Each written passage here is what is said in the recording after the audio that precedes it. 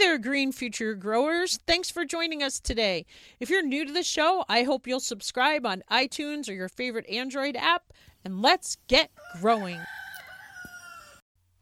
Get your copy of the Organic Oasis Guidebook available today from Amazon for just $26.95. And it's got 12 lessons designed to help you create your own organic oasis.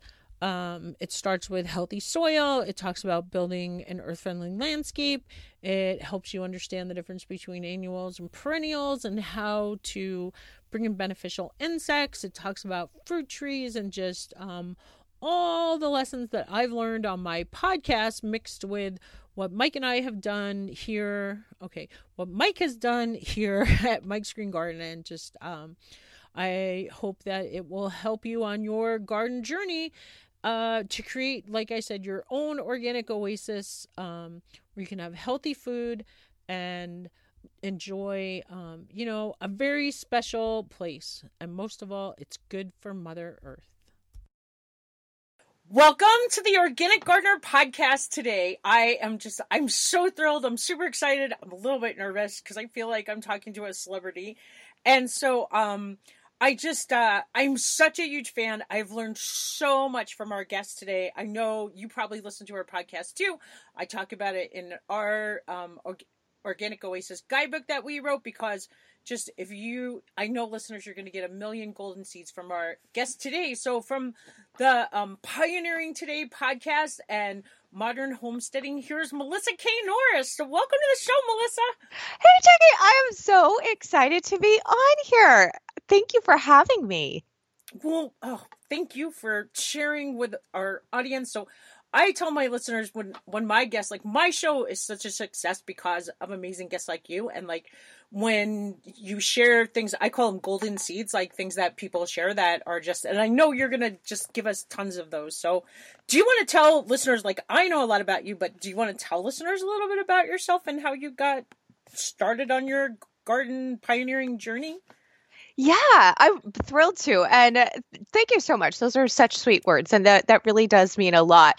You know, I have to say too, like, gardeners, which you know, because you do this show, and if you're listening to this, you're a gardener. Gardeners are some of the most open-handed, homesteaders too, but especially gardeners.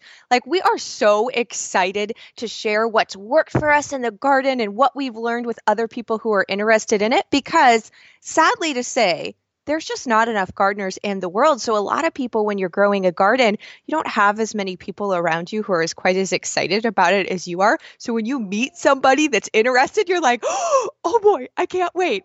And you get to talk a whole bunch. So I feel like that's what we get to do on gardening podcasts, and I love them. So a little bit of backstory about me, if we've not been introduced yet, let me just say I'm very excited and pleased to meet you. My name is Melissa K. Norris, and I'm a fifth-generation homesteader. But what that really means is we just grew up raising our own food. So when I was younger, the hindsight of youth, right? Looking back, I didn't really understand how lucky I was to be raised.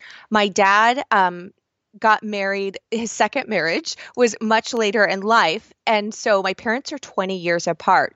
But that means I was really raised by an even older generation. And my dad was brought up, he was young through the time, but through the Great Depression. And they lived off of the land. I mean, if they didn't grow it, then they wouldn't eat during the winter. So they very much lived that very rural homesteading lifestyle.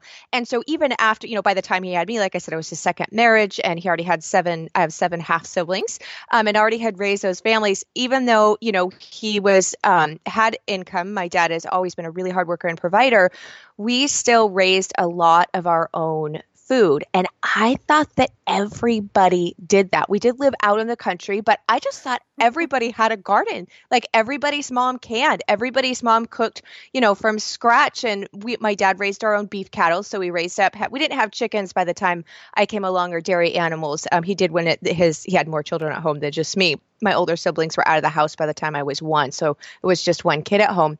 But I really, until I hit high school and started visiting, going to friends' houses and staying overnight and getting a little bit more out in the world, even though it wasn't that broad at that time, I didn't realize that that was an anomaly. I just thought that's what everybody did.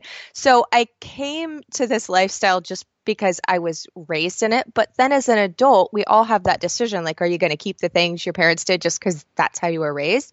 And then when I got married, of course, then my husband and I had to decide what we wanted to do. And so thankfully, he was very on board with having a garden because he was not raised that way. And then it became really interesting because growing up, my dad was self-employed. And so he always had, a steady income, but he worked for himself. So I got to, kind of watch that. But my mom was a stay-at-home mom. And so when I got married, my husband and I, and moved out on our own, I had a day job. So I was working, 40 hours a week and commuting. And so I had to learn how to bridge still raising a lot of your own food, cooking from scratch, growing it and the preserving. I had to really learn how to balance that with having a regular day job and commute. And still having, that whole household to run instead of just I shouldn't say just getting to do one or the other. But so that was probably where my biggest challenges came and where a lot of my insights and things I've learned through, we've been married 20 plus years now, over 2 decades, is learning how to merge those two together with this modern world so that you can make it work. And you have done such an amazing job. Like, when I hear all these things, so it's interesting because my husband is 14 years older than I am, and I feel like he grew up in a very similar life to what you grew up. Like, he grew up in a 1,200 acre cattle ranch here in Montana. I mean, I think they only had like 50 cows, but that's a lot. And like doing a lot of the things that you did when you were growing up. Yeah, and it's so funny because people will say, like, I'll hear comments. No, nobody's meaning to be mean like that, but people say comments like about, you'll see a span of age difference of people, especially dating and whatnot. And I just have to laugh because I'm like, 10 years? That ain't nothing. Like 20 years. And my parents have been married very long. Oh gosh, how many years? Like going on 50. I can't think it's coming up 50 plus here. And so, it's definitely worked out. But I actually, there can be pros and cons to any situation, but I actually feel blessed now that I got to have all of that insight from that older generation, from my dad, and to witness all of that. It's actually served me very well. But oh my goodness, as a teenager, and even probably in my early 20s, I didn't quite have the same view. And then you like you were working as a pharmacist. Do I remember that right? Because like I first heard about you from listening to Amy Porterfield's online Marketing Made Easy class and podcast, and just right, and then you changed and ended up getting to stay home, right?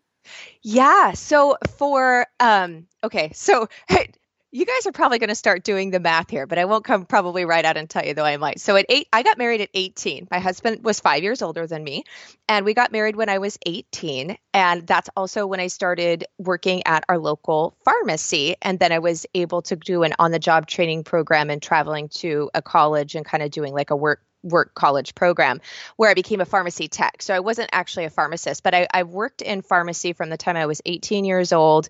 And I worked there in that industry for 18 years. So you guys can do the math forward. So in my 30s, we had our 2 kids in between there. So brought kids into the farm and the homestead life, and still working at the pharmacy and doing all of that. And then I started really sharing about homesteading because I've always wanted to be a writer. I have loved books. Cut my teeth on the Little House on the Prairie series. My mom would read to me every night before I went to bed, and she had a strict rule, like so many pages every night. And it didn't matter, like we hit the end of those pages for that night and that was it. Like it didn't matter how much I begged. She's like, nope, we'll read the rest tomorrow night. So she really instilled a love for me with books, and especially because we did live very rurally. There was at that time there was just one neighbor that had another child that was my age, so it wasn't like there was even a lot of kids to play with around here. And I laugh because yes, we had TV, but we didn't have cable, and we still don't have cable where I live. We live across the river, and they just don't stretch it over to where we're at. Even now, we can't get cable if we wanted it. And so for us to have TV, it was the old antenna, like the metal antenna that sticks up on top of your house. And I kid you not, in the summertime, you could get fuzz and sound. Now, once there was snow on the mountain, every time you wanted to watch TV, you had to go outside and you had to turn the antenna and just to get it to come in clear enough that you could see the picture. And at that, we only got like 3 or 4 channels. But if there was snow on the mountain, you're like, amen. Like I can watch some, I can watch some cartoons of that now, but you were very limited to what you could watch because we only had like 3 channels. And so really like my love of books. So that's, what I did a lot was I would read books and I loved books and I then read the Laura Ingalls, the whole Little House on the Prairie series and, just so many wonderful books. So I knew from the time I was like 8 years old, I wanted to be an author. Like I wanted to be able to write books. That had been my lifelong dream. But I thought that I was going to write historical fiction. And so at 18, I got married and started working at the pharmacy. And I also started writing every week. I started writing my first books. And none of them got published. But the funny thing is I was always writing historical fiction. So like on the cattle drives and Dutch oven cooking. And I used to barrel race and train horses and have horses. I don't currently at the moment, but I was very enriched into that lifestyle. And so it naturally came into my writing. And so I learned that even, oh goodness my, this was, probably 10 years ago, at least 10, 12 plus years, that if you wanted to get published, that you needed to have what they called a platform. You needed a website, you needed a blog. And I have to tell you, I was at this writers conference and I'm like, I don't even know what a blog is. I mean, I had no clue. So I'm like, okay, but I can learn. Like I've always had that. My dad instilled that in me at a very young age. Like you figure out a way to get stuff done. You can figure out anything. You just got to set your mind to it. So that's what I did. I'm like, I'll figure this out. Had dial-up internet. Could barely, take forever. And so I figured out what a blog was. I'm like, well, I'll write about, like my heroine is a Dutch oven cook in the book I was writing way back then. So I'll write, like we do that. We do Dutch oven cooking. We do, all this from scratch stuff. So I'll share like my favorite like recipes and how to do Dutch oven cooking. So I started this blog, not knowing it was a homesteading blog at the time. And it was just to get people interested in that and that they would, hopefully then want to read my books that were set in this time period. So that's really where the whole online thing and teaching what we were already doing and I had grown up with was born with this blog. And so time went on and I wrote many, many books and none of them ever got published. I got a literary agent for fiction and we shopped it around and I was really excited, but just nobody ever, none of the publishing houses ever bit on those projects. And so long story short, the last publishing house that I had submitted to, they rejected my novel, but she said, oh my goodness, you have got so much content on your blog. Would you write nonfiction for us? And I was like, yes, yes, I will. And so that's how my very first books came out. And then, the website and the stuff that I offer, like in my resources to help people has just continued to evolve. But that was like the very baby beginning. But to answer your question, I did that. Plus, we raise all of our own meat here, beef, pork, chicken for eggs, my laying hens, and then also our meat. And then every year we just kept increasing the garden and the fruit trees and all of that, plus working the day job and then writing about it and doing the podcast. And actually both of my first 2 books were all written and done while doing all of that and still working my regular day job.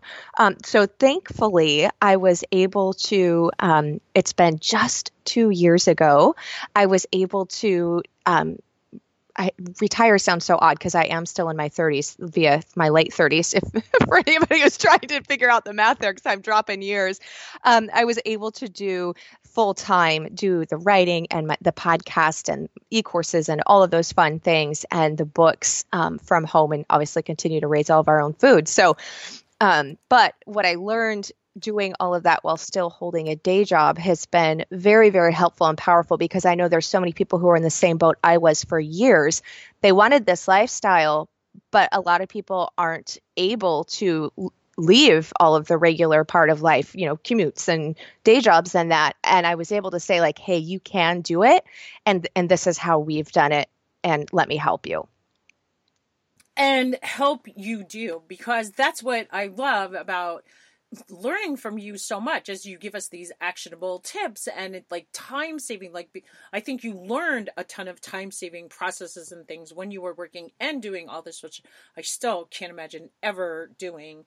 And and just and then putting that together and then sharing it, and you give away so much free content. It's just crazy how much free things you do. But then you also go way into depth with, just all of your different classes and all your different, but I know what my listeners really want to hear about, like, and I'm dying to read your new book that's coming out about gardening for a year, like being able to feed your family. Cause that's something that we struggle with. Like, my husband's goal is to achieve that, but I just feel like we're certainly closer than other people, and we've been working on this for over 20 years, but like some of the, I don't know, just like the things that you want to share. Yeah. So, no, thank you. Yeah. No. So my new book is called The Family Garden Plan, and it's raising a year's worth of healthy and sustainable food. And so let me preface too, because a lot of times people see where we're at now when we're a lot further, like I said, 20 plus years on my own in my marriage with my husband and I doing this. And then also 18 years prior to that, of watching it being, from my parents and learning from them. So oftentimes people see where I say we raise all of our own meat and or harvest it from, fishing and hunting, what we're not raising ourselves. And we raise about 55 to 65% of our own fruits and vegetables for the year, not having to buy them from the store here in our homestead. But that's not how we started out. When we first started out as newlyweds, I have always raised enough green beans to can and take us through the year, because that's one of the crops that my parents raised enough of through the whole year. So I just kind of knew this is how much I need to plant. This is how much I'm going to need to can, etc. So I had that mirrored. And then we always had our own beef. And that's kind of easy for, a family of two. We only needed like a quarter of a beef really when it was just my husband and I. And then as we added our kids in, that went up. But those were kind of easy for me to see. So that's where I started. So if your goal is to raise a year's worth of food, my number one best advice is you pick one thing to start with. Now, maybe you want to do one vegetable and you want to do one fruit. Now, this doesn't mean that you're not growing other fruits and vegetables by any means, but it means that you're saying, okay, this is the one that I'm going to raise enough of in my growing climate that we'll be able to eat off of it fresh during the growing season, because really that's like ideal. Like, there's nothing just going out to the garden and picking it right off the vine. It's ripe, ready to go, and you just get to eat it. But I'm also going to grow enough of it that I can preserve it, so then we can eat it all the way through until the next time, next year when it's ready to grow and produce again for us.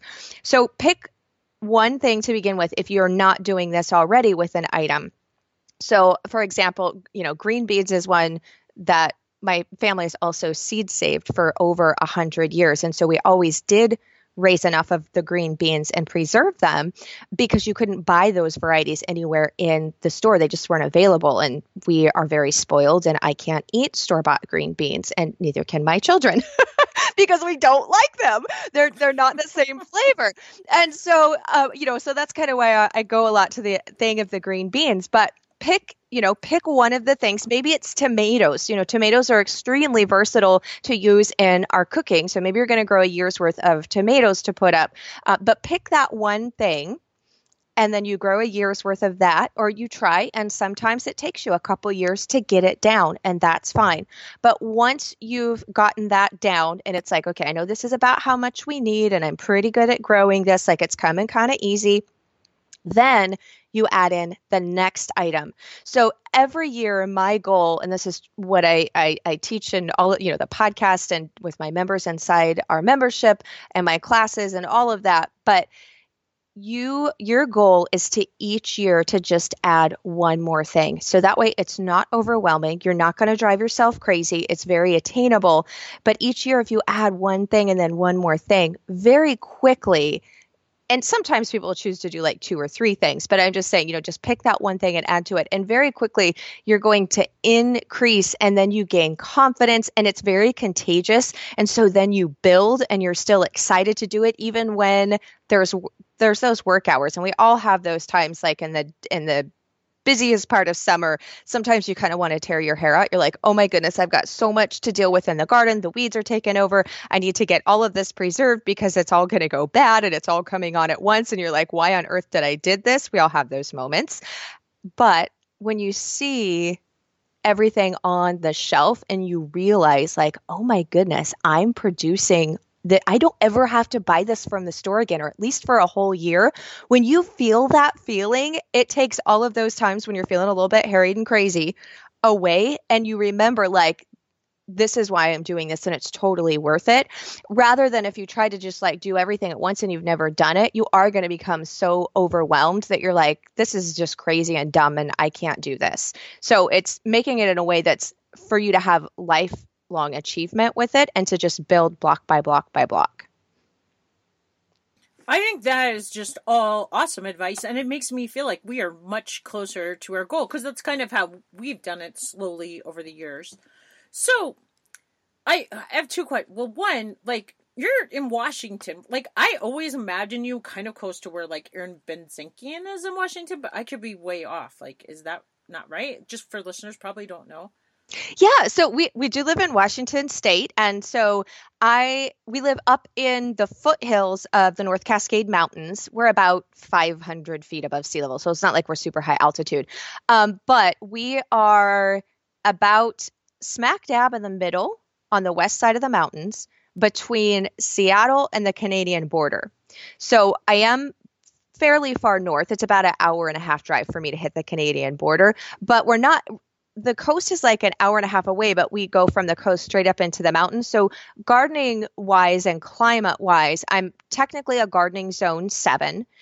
But because we have a more of a microclimate being up in the foothills of the pocket of the valley where we live up here in the mountains, usually our last frost is usually about the 1st of May. So then I'm able to plant out like my tomatoes and those things just out in the garden anywhere from mid-May. Sometimes it's Memorial Weekend. It really depends on the weather for the year.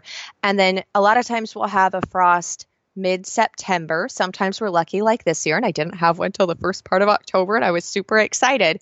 But that's kind of like my gardening zone, and then the growing days we have of our warm weather crops, which is really the end of May, just through that mid-September. It's a relatively shorter growing period than I think a lot of people anticipate sometimes when you say Washington or Pacific Northwest. Oh, well, it's still a lot longer than our climate here in Northwest Montana. But, I was listening to one of your episodes where you were talking about different microclimates and different things. And so we have a lot of that here, too. But I'll bet it's a lot like that there. I was kind of wondering also, because I was watching your video about the food that you have in your pantry, and you had all that salmon, and I thought, but you probably get salmon from the Pacific Ocean, or where do you get that salmon? Yeah, so we are really super fortunate. So my husband does work a day job, and he works at a mill actually that saws tone woods. So he saws guitar tops and bracewood for Taylor Guitars is one of their biggest customers, but also some for Martin. But the reason I'm sharing that, it does have a point, I promise, is we are really blessed that one of his bonuses that his boss provides is we get a fish bonus, which is really amazing. And it is from the ocean. And it's, fresh caught salmon, and then they flash freeze it and vacuum seal it. And then we get so much of that a year. And so some of that we totally, we smoke and then pressure can. So we've got it just sitting there on the shelf. And it's one of I love home canned smoked salmon. It is delicious and amazing. Yeah. So we're really fortunate that way. But then we also do, which in that video I didn't show because we were just showing what we have on the shelf for like dehydrated and canning wise. But we do live, like I said, about an hour away from the coast. And so we have a little 20 plus year old 17-foot ski boat.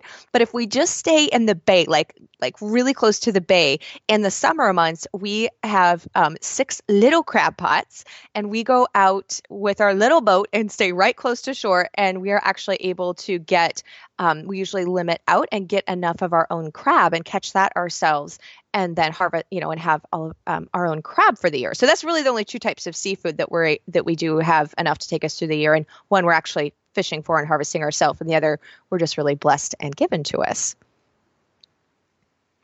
Oh, wow. Well, I didn't know any of that. And then, well, do you want to go with the questions? And tell us about something that grew good this year? Or do you want to talk about your podcast and your latest episodes on your podcast, or you just talk, because my listeners are always like, Jackie, just let your guests talk. Okay. Okay. So let me think here with what we've covered, and then what I can kind of come back into. I forgot. What was the first question? What was some of the questions that you normally ask guests? Because now I'm like, we've talked about so much. I'm not sure where's like a good point to come back to certain things. Well, you know what? Because that's why, like, I always take notes when we're talking, because, like, you do when you're talking on the air, you're like, what did I say? And this is what I like to talk about my book. So, well, like, my first question is like, tell us about something that grew well this year, and you were talking about. I was asking about your book and growing a year's worth of food, and you were talking a lot about, like, some of the technique, like starting with just like one crop. And like, I always talk about, start with something that you like to eat, which I think basically, you were saying you started with green beans because you knew that. Well, that's why I was asking, where do you live? Because maybe like my husband also does the same thing with green beans, and he likes the bush beans, because the pole beans, he says he gets really frustrated because we also get a frost usually around September, the first week in September, sometimes the end of August. And he's like, it's always right when they're just about to pick, and then they freeze on me. Let's talk about that. So what's your guys' planting date? When do you guys? So we are usually, it's just a little bit later than you. Like the first week in June, the second week in June is when our last frost in the spring, and then we're very similar. Like sometimes we'll get it the end of August, like the last week in August, but usually about the first or second week in September. Okay, cool. Yeah, let's talk about that actually, because I do have a section, and I would love to share about picking varieties that grow best for your climate specifically. So I think that would be great. So I don't know, do you want to ask me something, or do you want me to just jump in, or how do you want to segue that part? No, you can just, just jump in, because my listeners just are always interested in like what they can do to be more productive, and like, what are good varieties. Like the number one most visited website page on my blog is the 10 most productive crops to grow in Montana. So I'm sure they're interested in like, stuff like that. Okay. So what is, it's okay. I know, awkward pause. So one of the things that I really like to tell people when you're planning out your garden, and definitely if you did grow a garden this year, it's really a good thing to do in the fall and in the winter months, is to look at the garden and say, okay, this did like really amazing, and this didn't do quite so well, because it's really fresh in your mind. And you think that come, springtime or even wintertime, if you're starting seeds indoors, which is going to depend upon your climate and what you're growing, that you're going to remember everything.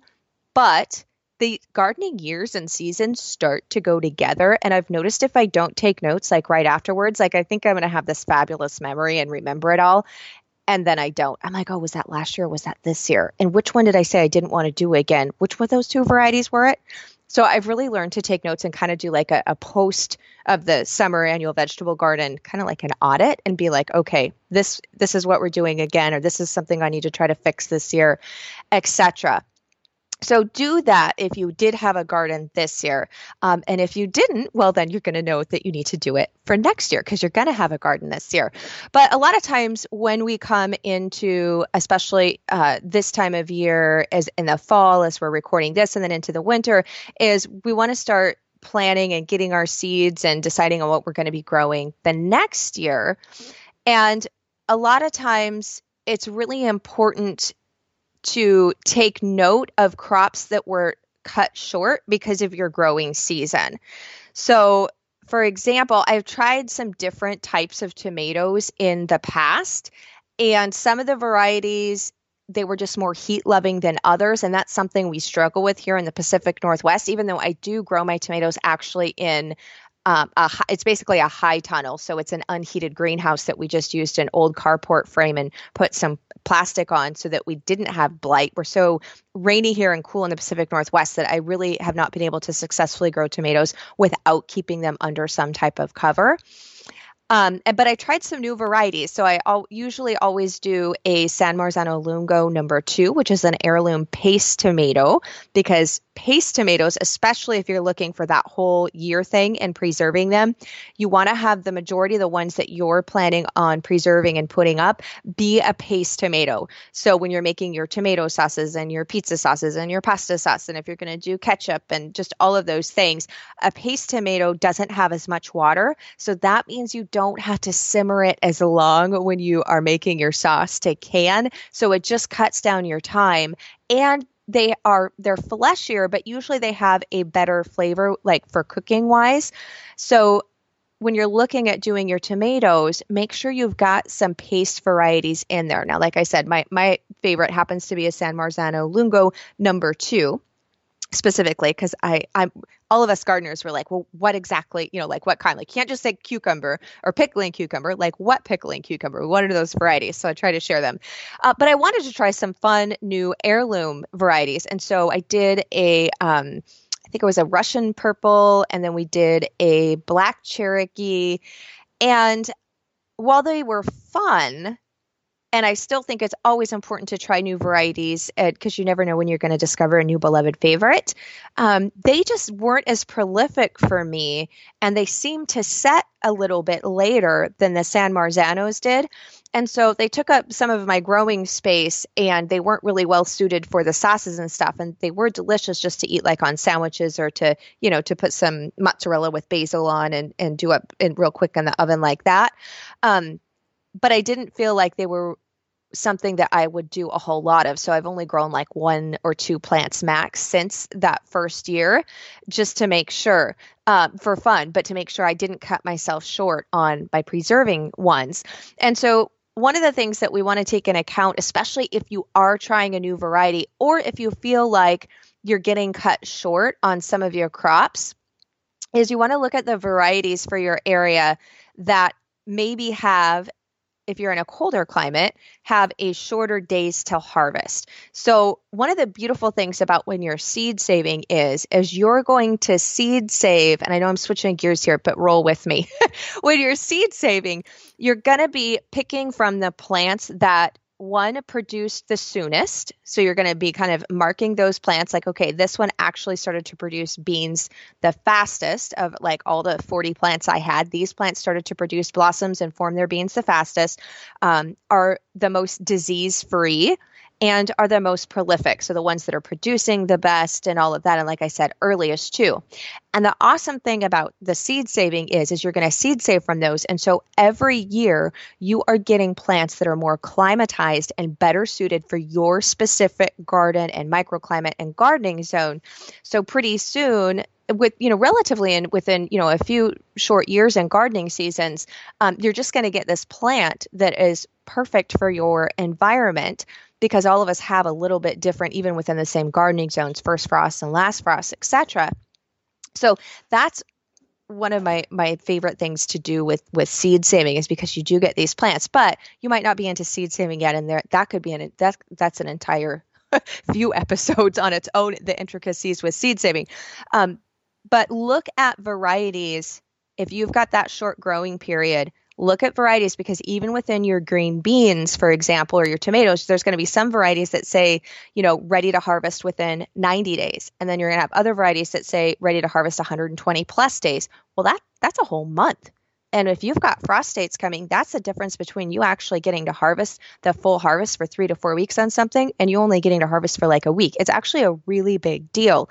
So look at those things on seed packets and research some different varieties and find the one that's best suited to your area with those growing days. And also, you'll see some that say, struggle in cooler climates, or you'll say some that produce really well in cooler climates. So pay attention and do a little bit of research with those, and then try those varieties in your own garden. And if you find that they perform well for you, then okay, these are the ones that I want to keep. And maybe each year, instead of reordering these seeds from wherever I ordered them from, I'm going to try seed saving to see if I can get them even closer to what I need for my gardening planting times. So that's one of the things that I really suggest to do now, if you haven't done that or you're not doing that, is to really start kind of researching those that are best suited to your growing space. See, listeners, I knew that Melissa was going to drop a million golden seeds that you were going to love. And just, there was so much great stuff there. So, do you make cilantro? Like, are paste tomatoes good for cilantro? Like, maybe that's why I always struggle with cilantro. Not cilantro, salsa. With salsa. Yeah. So I use paste tomatoes, anything that I'm preserving and canning, because you don't want soupy salsa. And that, like fresh, when you're doing like, fresh salsa and stuff, but when we're canning it, it's obviously with heat because you have to can salsa in order for it to be shelf stable. And so heat's going to cook the tomatoes, which therefore usually makes it more watery. But if you use a paste tomato, especially a good meaty, fleshy paste tomato, like a San Marzano, a lot of people like, the Amish paste, which I haven't personally grown, but I have a lot of gardener friends and canning friends who like an Amish paste. There's lots of different varieties within that paste variety. But yes, it definitely helps you have a much thicker salsa. So it's not watery and soupy, because nobody wants watery and soupy salsa when they're trying to put it on a chip, right? Absolutely. So actually, a lot of my listeners tend to be like bigger gardeners. They're more like on my husband's level, and like, like they'll have like a whole backyard full of gardening, or they're master gardeners, or they're people who have gardened for quite a while. And I bet they're curious about like some of the things that you talk about, like, for like with fruit trees, and just how you manage to like decide where you're gonna, like, how much you're gonna grow of things and what to do with that produce. Like, I know one thing I've always struggled with is like when it all comes on all at one time. We can roll with that. Okay, cool. Yeah. So one of the things that I do when I'm picking varieties is just like, for example, that I used with that paste tomato, is you need to think about how am I going to be preserving this and using it in my kitchen year round. So it really does us no good if we decide to put up, 20 jars of hot mustard relish if we only use 1 jar a year. Like, that's just silly. And sometimes you don't know that. Like, sometimes you're like, oh, I'm super excited to try this recipe, and you're getting into preserving and canning, and you just don't realize that your family's not going to go through that, and it's been sitting on your shelf for 3 or 4 years and you haven't went through it. That will happen with time. It happens to all of us. But cool. Right? It's not just me. No, it's totally not just you. It happens. So what's important, though, is to really, and this is one of the things from the book that I say that you should do, and I actually do this yearly. And the reason for that is because, 10 years ago, I cooked differently. My kids are obviously older now as well, too. There's that. But our tastes have changed. And a lot of times I just cook different foods, and therefore I'm using kind of different ingredients or in different forms. So I don't do up as much jam and jelly as I used to, because my kids aren't little and they're not eating peanut butter and jelly sandwiches on a very regular basis like they used to. So I don't put up as much jam and jelly, for example. But you want to look at, and I recommend tracking, if you do meal planning, this is totally already done for you. But if you don't do meal planning, I'm not a very good meal planner. Like, I will know like what I'm cooking tonight, what we're probably having for the next couple nights, and then we just start over again. Someday when I grow up, I will be a meal planner. That's my goal, but not now.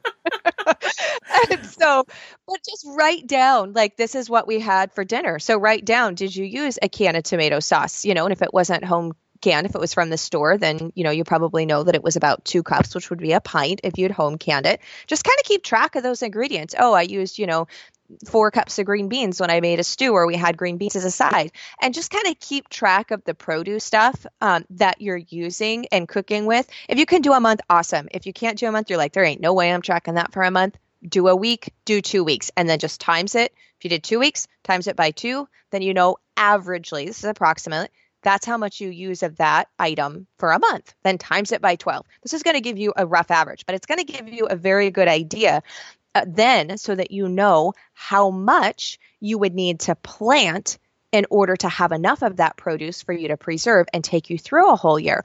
And you're like, well, I don't know how many plants do I need if we're using 4 cups a month? And that's going to be, times 12, however many 4 times 12 is there, 48.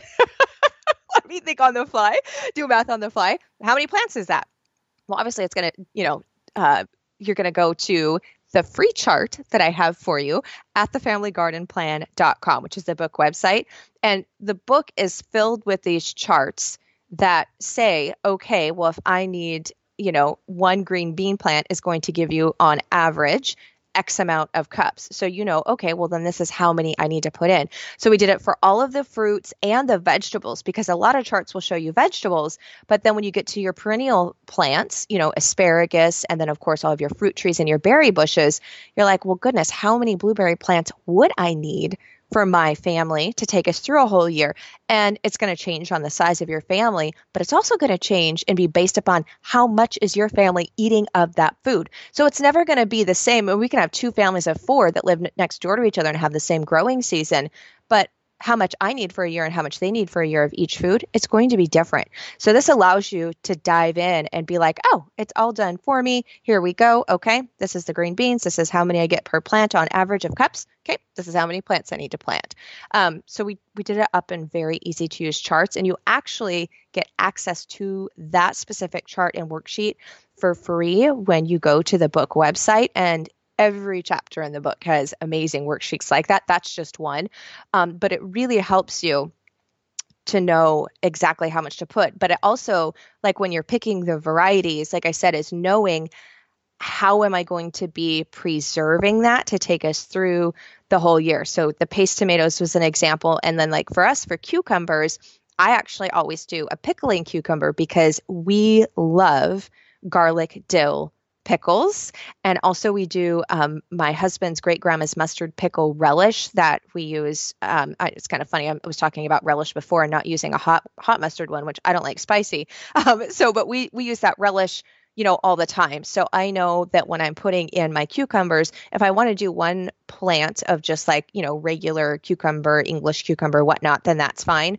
But the majority of the cucumber plants that I put in are going to need to be a pickling cucumber, and a Chicago pickling cucumber is one of my favorites. It stays nice and firm. It's very prolific, and it actually has really good taste if you do just want to like slice it and chop it up and put it in a salad or dip it into like a Greek yogurt sauce or something, just eating it fresh. So it's kind of like, I feel like it's a dual purpose cucumber. I got pickles on the brain.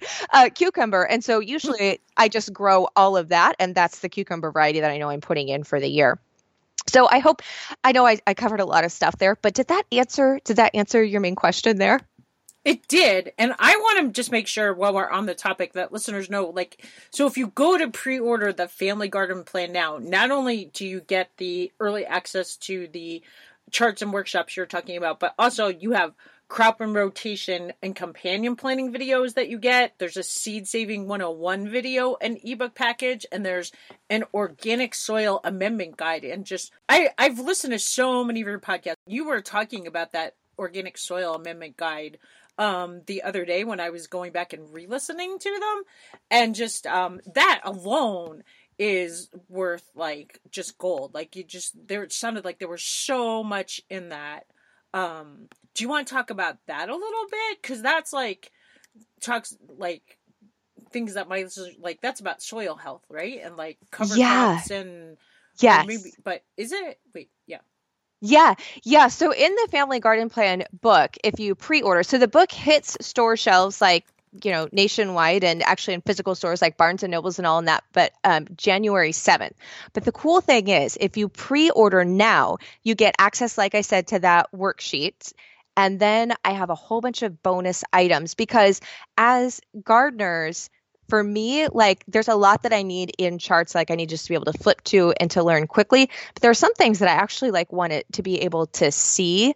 And so we've got a couple of different video packages that you get for free just by pre-ordering the book. And like you said, there's the companion planting one and the crop rotation. Because when I first started doing crop rotation and looking into doing companion planting, a lot of what I found overwhelmed me. I'm like, oh my goodness, between these two things alone, there is so much for me to keep straight in my head. How do I do this? And how do I do it in a backyard garden where I'm putting in early spring crops and then I'm putting in summer crops and then I'm putting in fall crops all in the same space. So I'm like, I have to try to companion plant and crop rotate basically 3 times a year. Like it really overwhelmed me. And so I'm like, okay, I need a way to be able to break this down so that it's very usable in a backyard garden where you don't have like a big traditional farmer or big agriculture. You have huge fields. And so you're just crop rotating. A lot of it is based towards that. So like these really big farms and fields, which is a little bit easier to do when you've just got one monocrop to this big, huge acres of land versus a small backyard garden where you're putting, almost all the things in a much, much smaller area. And so that's what really all of this stuff is like everything that I needed and use. And I'm like, I need this in easy done format. And so as I implemented and figured that out and did out my own charts, like all of that is what is went into these videos and within the book as well.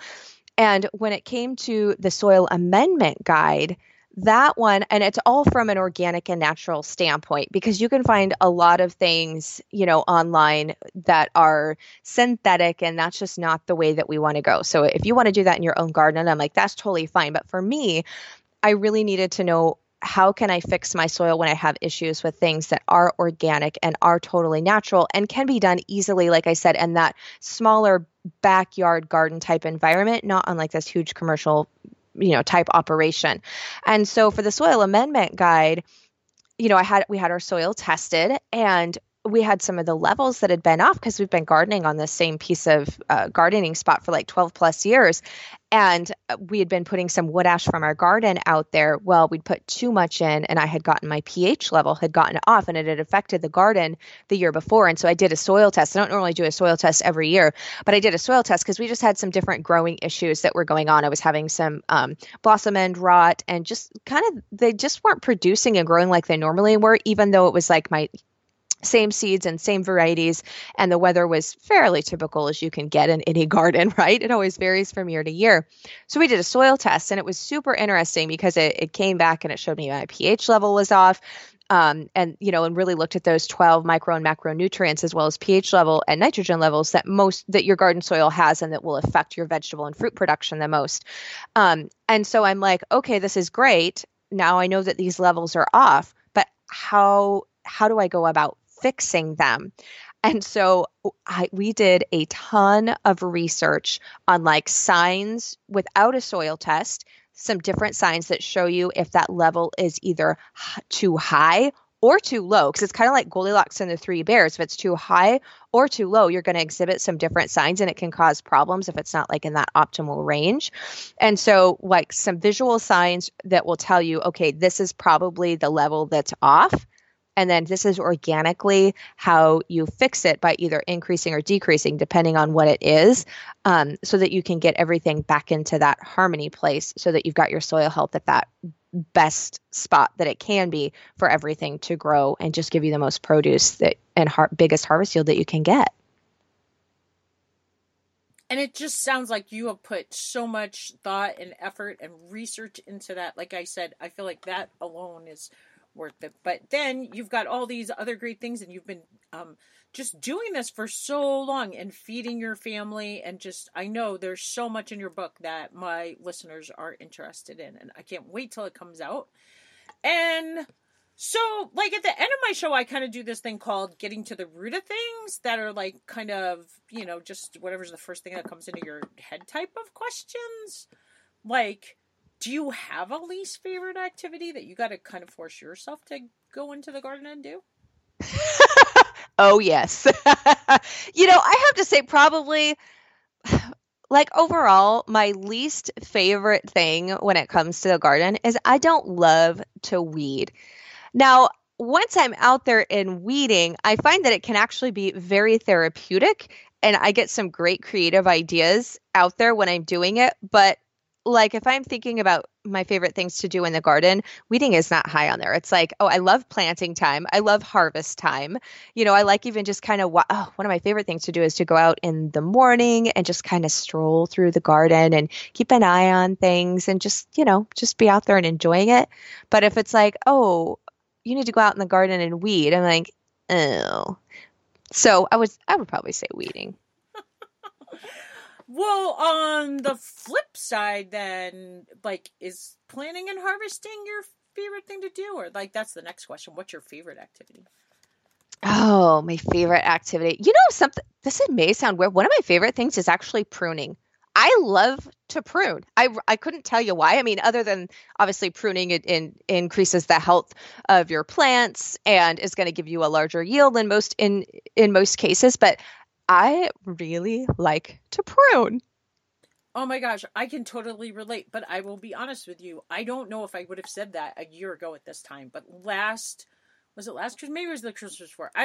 My mom got me a set of really nice Cutco pruners. And Mm. last summer, I took them out in the garden so much more than I ever have. And I really fell in love with pruning. And now I know why. Because they can like make cutting like a lilac, like cutting like butter. I mean, they're so sharp and just so perfect. And just Ooh. my thing that I want to do is like, I like to paint mailboxes and like I want to paint a mailbox and like keep them down there because my husband planted our garden at the bottom of a hill. And you get down there and you're like, oh yeah, I should have my pruners. I want to prune that, but they're back up at the top of the hill, and a lot of times I don't have all the time. So, but anyway, I can totally relate to pruning. I fell in love with it after I got those pruners. And when Okay. I was a kid, I have so many memories of my mom walking around with her pruners. So I think she probably liked it a lot too. Okay, I gotta put those on my Christmas wish list because honestly, like my pruners are not the best. And so when you're saying like butter, I'm like, ooh, do tell me this. So, okay, I'm making a note to put a pair of those on my Christmas wish list. All right. I'll send you the link because I actually think like she bought them. Like the school behind her house has it's like a Waldorf school and it has like a little crafts fair and she likes to go support them. And I think she bought them from like the salesman, but I want to say he's really close to you in Washington State and he was just there for that fair. And Oh, okay. yeah, I'll put the link in the show notes and send it to you because yeah, they're awesome pruners. So, Melissa, what's the best gardening advice you've ever received? Oh, goodness, that's a good question. I like that. I think, really the best gardening advice that I got was really was crop rotation and soil health, which sounds like two very broad things, but one of the best pieces of advice I got was we were growing for the first time broccoli, brassica family. And we are fortunate in our area that I actually have a certified organic farmer, and she's a professional grower, but she's a close family friend, and she's been an excellent mentor. She taught me how to prune blueberries properly too. But so it was the first year that I was doing broccoli in our garden, and I was telling her like how excited I was that, and all of that. And she's like, she said, okay, she goes, that's awesome that you're doing broccoli, but anything that you do in the brassica family, you like, I'm sure you know this. Like, she has such a nice, gentle way of delivery. She's like, I'm sure you know this, but you want to make sure that you don't plant anything else that's in the brassica family in that same spot for at least 3 years because there won't be enough nitrogen and you won't get a good crop. Like it just takes too much. So make sure that you're rotating. And that was my first introduction actually to crop rotation. And that was the only form of crop rotation that I did for probably like a good 5 years. Like I didn't even dive into it even further than that. So that's still probably one of the best pieces of like individual advice there that I got. That's awesome. I love that. We broccoli is by far my favorite food and thing to grow from the garden. And I was listening to you. I want to say you were talking to Jill McSheehy, but the year my husband grew the most broccoli for us, we got squirrels, and those stinkers like pooped on my broccoli, Oh, took one or two bites out of every and then hopped to the next one and ruined. Like my husband had planted me just the best crop of oh. broccoli. And like, do you have any tips for getting rid? I know you said you didn't have squirrels, but you had something else that was kind of close. Yeah, the nerve of the squirrels. Sometimes I feel really bad for saying that we don't have a squirrel problem here because I know for people that deal with them, they're super frustrating. I'm like, don't throw your tomatoes at me for saying we don't have squirrels. But we have a lot of deer here, and we also have elk, and the deer are very destructive to our plants, especially our fruit trees and our perennials, not just your regular garden. And so honestly, like for keeping the pests and even the birds like off of your berry bushes from not stripping them, The best method that I have found to be the most effective, like time and time over and over again, with kind of the least amount of hands-on work after you've put it into place, is to use some type of barrier method. So I use netting on all of my blueberry bushes, and we net all the blueberry bushes. I've used netting before. I didn't do it this year, which, note to self. See, I said that whole evaluation thing. Do it again this year. We didn't block off or fence off some of our younger fruit trees that we put in. I added some new fruit trees, and the more older established ones, as they grow up higher and they don't have all just the tender young branches, if the deer go through, they don't seem to damage them as much.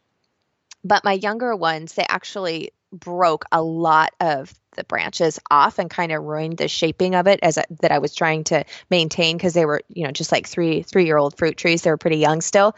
So I need to put up some fencing just around the top vegetative part of the trees again, and or netting as well. So if you can get like some type of row cover or cages or something like that, which I know is not always feasible to do your entire garden. Like I totally understand that. But for us, like even with the cabbage moths and all of that, like if I can use a row cover, I found that just is more effective than trying to use all the different sprays and scents and shiny ribbon and flashing CDs and, and owls and fake owls and all those different things. A barrier method has always proven for us to be the most effective. I wonder how we could put barriers on the broccoli. I bet, but we do have row cover. Some people will have to try that. The one thing was, one of my guests said that they thought maybe it was because we were having a drought year, because then we haven't had that problem in other years. And it was a really bad drought year that year, but it just happened to be the year Mike planted the most broccoli for me. Anyway, so Melissa, what is your favorite tool that you like to use? Like all right, wait, before I ask you that, just how big is your place? You're growing on. It's really funny because people assume that you have to have this huge amount of space in order to grow that much of your own fruits and vegetables. And again, to be fair and to specify, the size of your family is definitely, and how much you eat of one particular item is going to indicate how much space you need. So some people may need more than others or less, but really, we have 14.96 acres, so almost 15 acres, but our house is only situated on 1 acre where our house and yard is. Everything else is woods and or pasture where our cattle and pigs and chickens and everything else are, which I'm not growing out in the pasture lands or the deeply wooded areas, except for blackberries, which are technically an invasive weed where I live. They grow everywhere, even if you don't want them. But I'm not growing any of our crops in those pasture lands because the cattle are kind of like deer, and the pigs and even the chickens, they would kind of destroy most of the things if I tried to grow them out in our pasture. So our house and yard is on 1 acre. And on that, less than a half of that acre is actually housing our orchard and my berry plants and our perennials. And then where I grow all of our tomatoes and the majority of our peppers, and my high tunnel is a 20 by 10 foot structure. So 20 feet long, and it's about 10 feet wide. And that's where about 18 to 20 tomato plants of those paste San Marzano lungos takes us through an entire year's worth of tomato products. And then I have about one space for a 10-foot row of putting in some hot peppers that I grow in there as well alongside them. And then our regular annual vegetable garden, which is where I have, obviously all of, your annual summer vegetables, and then fall too, but it's not like my asparagus bed and blueberries, et cetera, and raspberries, that type of thing.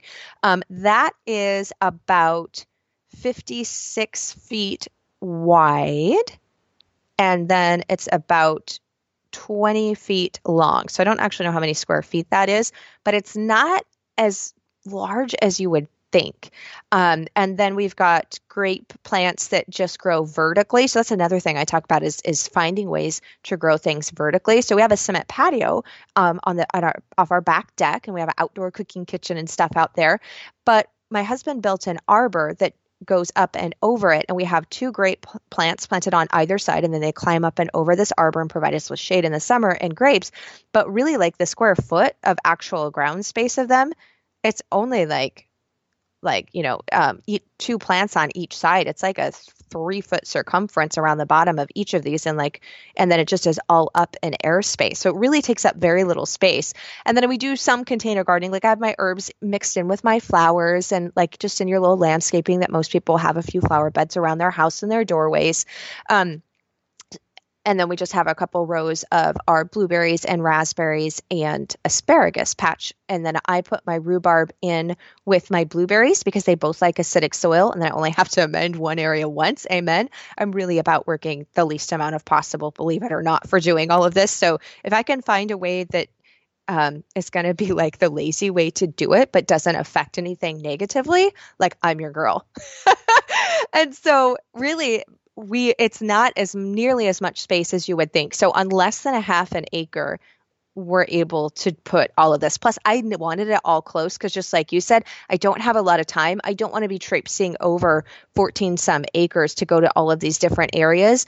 I want to be able to just go out and to have things close to the house or close to water supplies. So if I need to water and irrigate it all during the summer, I can do so. If I forgot to, get the pruning shears, it's not this huge, huck back and I'm wasting the time that I do have available, gathering supplies and going back and forth, but everything's in a fairly congregated, close area to itself. So I feel like that helps with productivity too.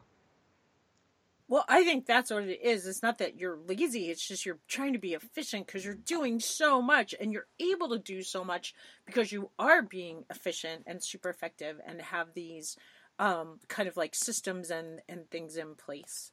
So back to the favorite tool question. What would you take with you if you had to move and could only take one tool with you? Oh, that's a good thing. If I had to move and could only take one tool, well, I can't say that I would really consider it a tool, but it would definitely be our heirloom strain of seed beans that my family's been saving for, like I said, well over 100 years and generations back. If I could only take one thing that was garden related, it would be my seeds, those ones specifically. I love that. And I don't think anybody said anything like that before. Okay, I know your time is super valuable, but just a few more of these quick questions and then there's one long one. So, a favorite recipe you like to cook from the garden? Ooh, well, you know what? Almost all my cooking is from the garden. But if we're going with a very, very favorite, one of my favorite recipes, and probably because I have just got done baking one this morning, is my husband's grandma's pumpkin roll. So always grow sugar pie pumpkins because they just give the absolute best flavor when you're doing anything. And I believe it or not, I'm not really a big fan of pumpkin pie. I know some people consider that sacrilegious to say. But pumpkin roll, oh goodness, like bring it on. And then like pumpkin savory soup. So I'm kind of like in this pumpkin mood, but I would have to say my absolute favorite is probably pumpkin roll. And I just downloaded your fall magazine that's full of some Oh, recipes, and I was watching your video on how to cook pumpkin because it drives me crazy that people buy canned pumpkin. Like it's one of the easiest things in the world to make amen. pumpkin. So, how about a favorite internet resource? Where do you find yourself surfing on the web? Oh, that is good. There's so many. Like I have to pick one. I have to say when I'm really like in research mode, which I did a ton of research for the book, like scientific studies and etc., not just like things we've always done in the garden, but like actually data from scientific areas is extension offices. Extension offices all over the US have so much info there, and a lot of it is backed by scientific data. So, from gardening to preserving, so making sure that our preserving practices, because I'm really big on safety, like I love being able to do so much at home and using old fashioned methods, but I want to make sure I'm up to date with keeping my family safe and myself safe and also safe with what I'm sharing with other people. And so I would say probably like I look at extension offices first and I always double check anything that if I don't know, I get with an extension office. And there's so many of them that you can usually find it from one extension office or another. It might not be my own state specifically, but I think that they're a great, sometimes very underused resource. So, my question that I have really quick on that topic of like canning things and preserving things safely and doing things in the garden safely is like, which sort of is totally off, but like the recipes, like how do you come up with recipes? Like I know not for preserving, but like in that pumpkin thing, like do you have any tips for like I don't know. Am I explaining that well? Like just cooking recipes, you mean? Yeah, like where do you find them, or do you just create your own, or how does that work? I think God gifts us. I know that God gifts each one of us individually, whatever your religious preferences are. I believe that we've all been given certain gifts. And I think that he has gifted me with like, let's throw things together, like recipes, except when it comes to canning. That is not the case. But otherwise, recipes are a guideline. That's how I view them. Like a recipe is a guideline. And so let's try this and that, and let's see if it works. And I've been very fortunate that most of the time they work really well. So a lot of times, like I'll just kind of look at like a base, like cook time for something, if it's something I haven't really done before, kind of look at a base, and then I just kind of start throwing stuff together. The only downfall to that is if you don't document what you've thrown together and it turns out phenomenally, sometimes it's hard to replicate it. So especially now that I share so much in books and in, like you said, the free online magazine that we've got and those different resources, is I've learned that I really need to write things down when I'm doing it so that I can get it to turn out the same way the next time. That's so true, because like I've been trying to like recreate this hemp seed salad dressing recipe, and every time I try to like write it and then follow my measurements, it never works. But when I just wing it, it comes out right every time. So that's a great tip. How about, what's your favorite reading material or like book? Or, like, magazine? Goodness, like I'm a pretty voracious reader, so I don't know that if I had to pick an all-time favorite, of course, I'm just going to go with the Little House on the Prairie series, because I feel like every time I reread through that series, now my daughter and I were reading through it, like I couldn't even tell you how many times since childhood to adulthood I've read that series, but especially now that I'm a homesteader and looking at it more, I feel like I pull out something new or notice something new, especially like in Farmer Boy, for example, or, when Ma and Pa are doing things. Whereas when I was younger, obviously I was focused more on like what Laura was doing or Mary or, Amanzo. But if I had to pick like one, it would probably be that series. But I read like all the time, and I listen to audiobooks and I listen to podcasts. So I don't know that I have really like one favorite, but I would say like my fallback on like I think is so good would probably be that one. But I'm like bouncing all the time. I do really like, as far as magazines go, I do like the New Pioneer magazine and also Mother Earth News, which I'm sure most people are super familiar with. But I feel like they've got good solid good solid stuff that's always right up my alley as a gardener and a homesteader. I find they have great resources when I'm surfing on the internet. I like to look at Mother Earth News. And then, what do you think about the new Magnolia Journal? Like, do you know Joanna Gaines's Magnolia Journal? I've been loving that. Yeah. And it's funny is I actually enjoy watching their show. I don't watch a ton of TV, but I have enjoyed watching their show in the past. And I did get one edition of her magazine a few issues back, because I think it's quarterly, and I thought it was very interesting. And I love that she's bringing to like the mainstream, like some more simple type, farmish type ways of living, and incorporating that. I feel like that's a really great thing. And I think you do a lot of that, like bringing it to the mainstream. Because my mom's always like, nobody wants to know about canning. Nobody's canning anymore. And I'm like, she thinks like my husband and I are like the only people who can. Which really, I mean, it's my husband who does it all, but because like I get like squeamish, like when he's like canning salmon or doing anything in the pressure cooker, I just get nervous. Like that's just. I don't know why. It's like he's doing a science experiment or something. But anyway, all right. So here's my final question, because I know like you are super busy and we've gone over an hour. I'm like looking at the clock. I'm like, you got to move on. So, but because my final question is kind of a doozy. So, okay. Melissa, if there's one change you would like to see to create a greener world, what would it be? For example, is there a charity or organization you're passionate about, or project you'd like to see put into action? Like, what do you feel is the most crucial issue facing our planet in regards to the environment, either locally, nationally, or on a global scale?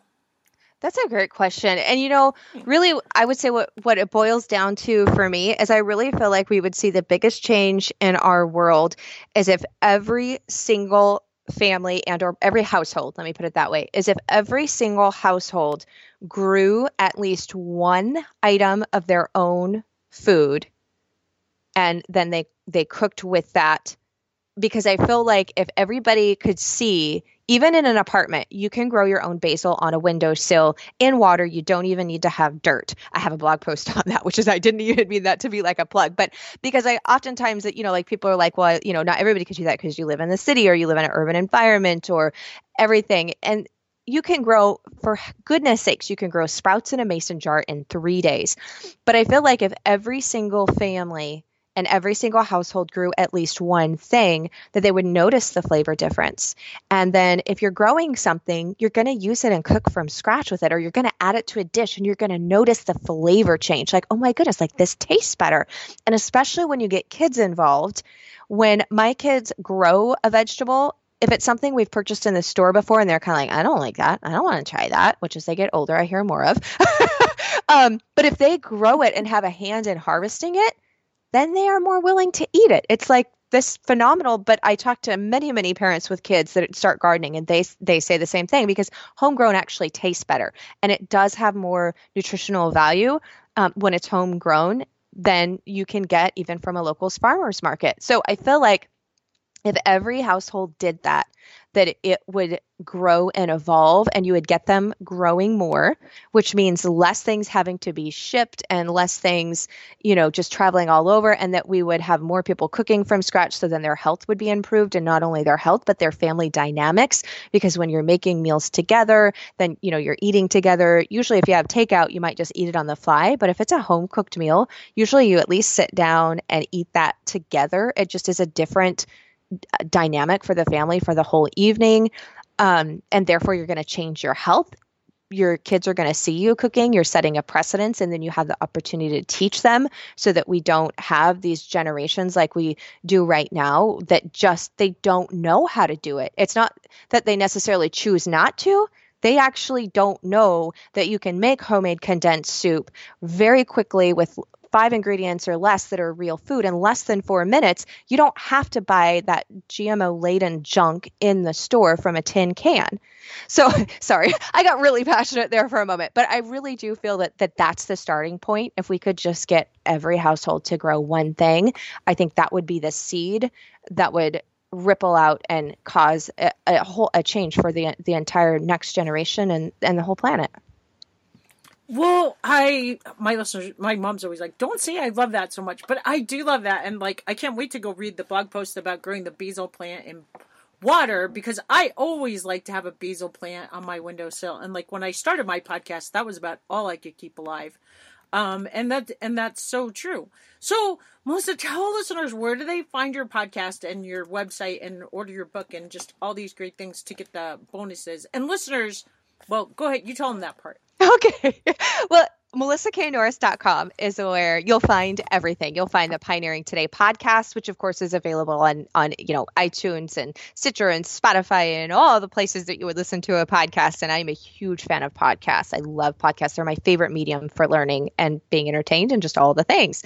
But my website, melissaknorris.com, you'll find the blog there where I've got a ton of different tutorials and recipes and resources to help you grow, preserve, and cook your own food. And then you'll see the books there as well. And it's thefamilygardenplan.com. And you'll see all of the info on pre-ordering it and also how to claim and get instant access to that entire bonus package. And Jackie, thank you so much for having me on. This was so much fun. And I just love to see that there's so many people who are interested in growing their own food. So thank you. Oh my gosh. Well, thank you. And so listeners, what I'm going to say is that when you go to pre-order Melissa's book, you also want to go to her website and maybe get one of the other books, or you can probably do it if you order it on Amazon, like right there, so you can get a book delivered right away. Because she also has a book called The Modern Guide to Made from Scratch Living, Handmade. And then the other book is, where'd it go?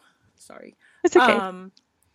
And make sure that you leave her a 5-star review, because we know, or on the podcast, because we know, that I'm always saying that I hate when I find a new podcast and their listeners have not left them reviews, so then it doesn't show up in my feed when I search that topic. And so make sure that and I know you're going to become a listener to this podcast, because it's just full of great, valuable tips and great guests. And just Melissa, like I said, she comes up with all these awesome, just like simple systems to make you more productive. Okay, so the other book's called The Made from Scratch Life, Simple Ways to Create a Natural Home. So there's those 2 books that you can get right now, and the new book. And well, thank you so much, Melissa, for sharing with us. Yeah, thank you for having me. It was so much fun. Do you know someone who would benefit from the Organic Gardener podcast? If you like what you hear, we'd love it if you'd share the Organic Gardener podcast with a friend. Thanks again for listening, and remember, grow local.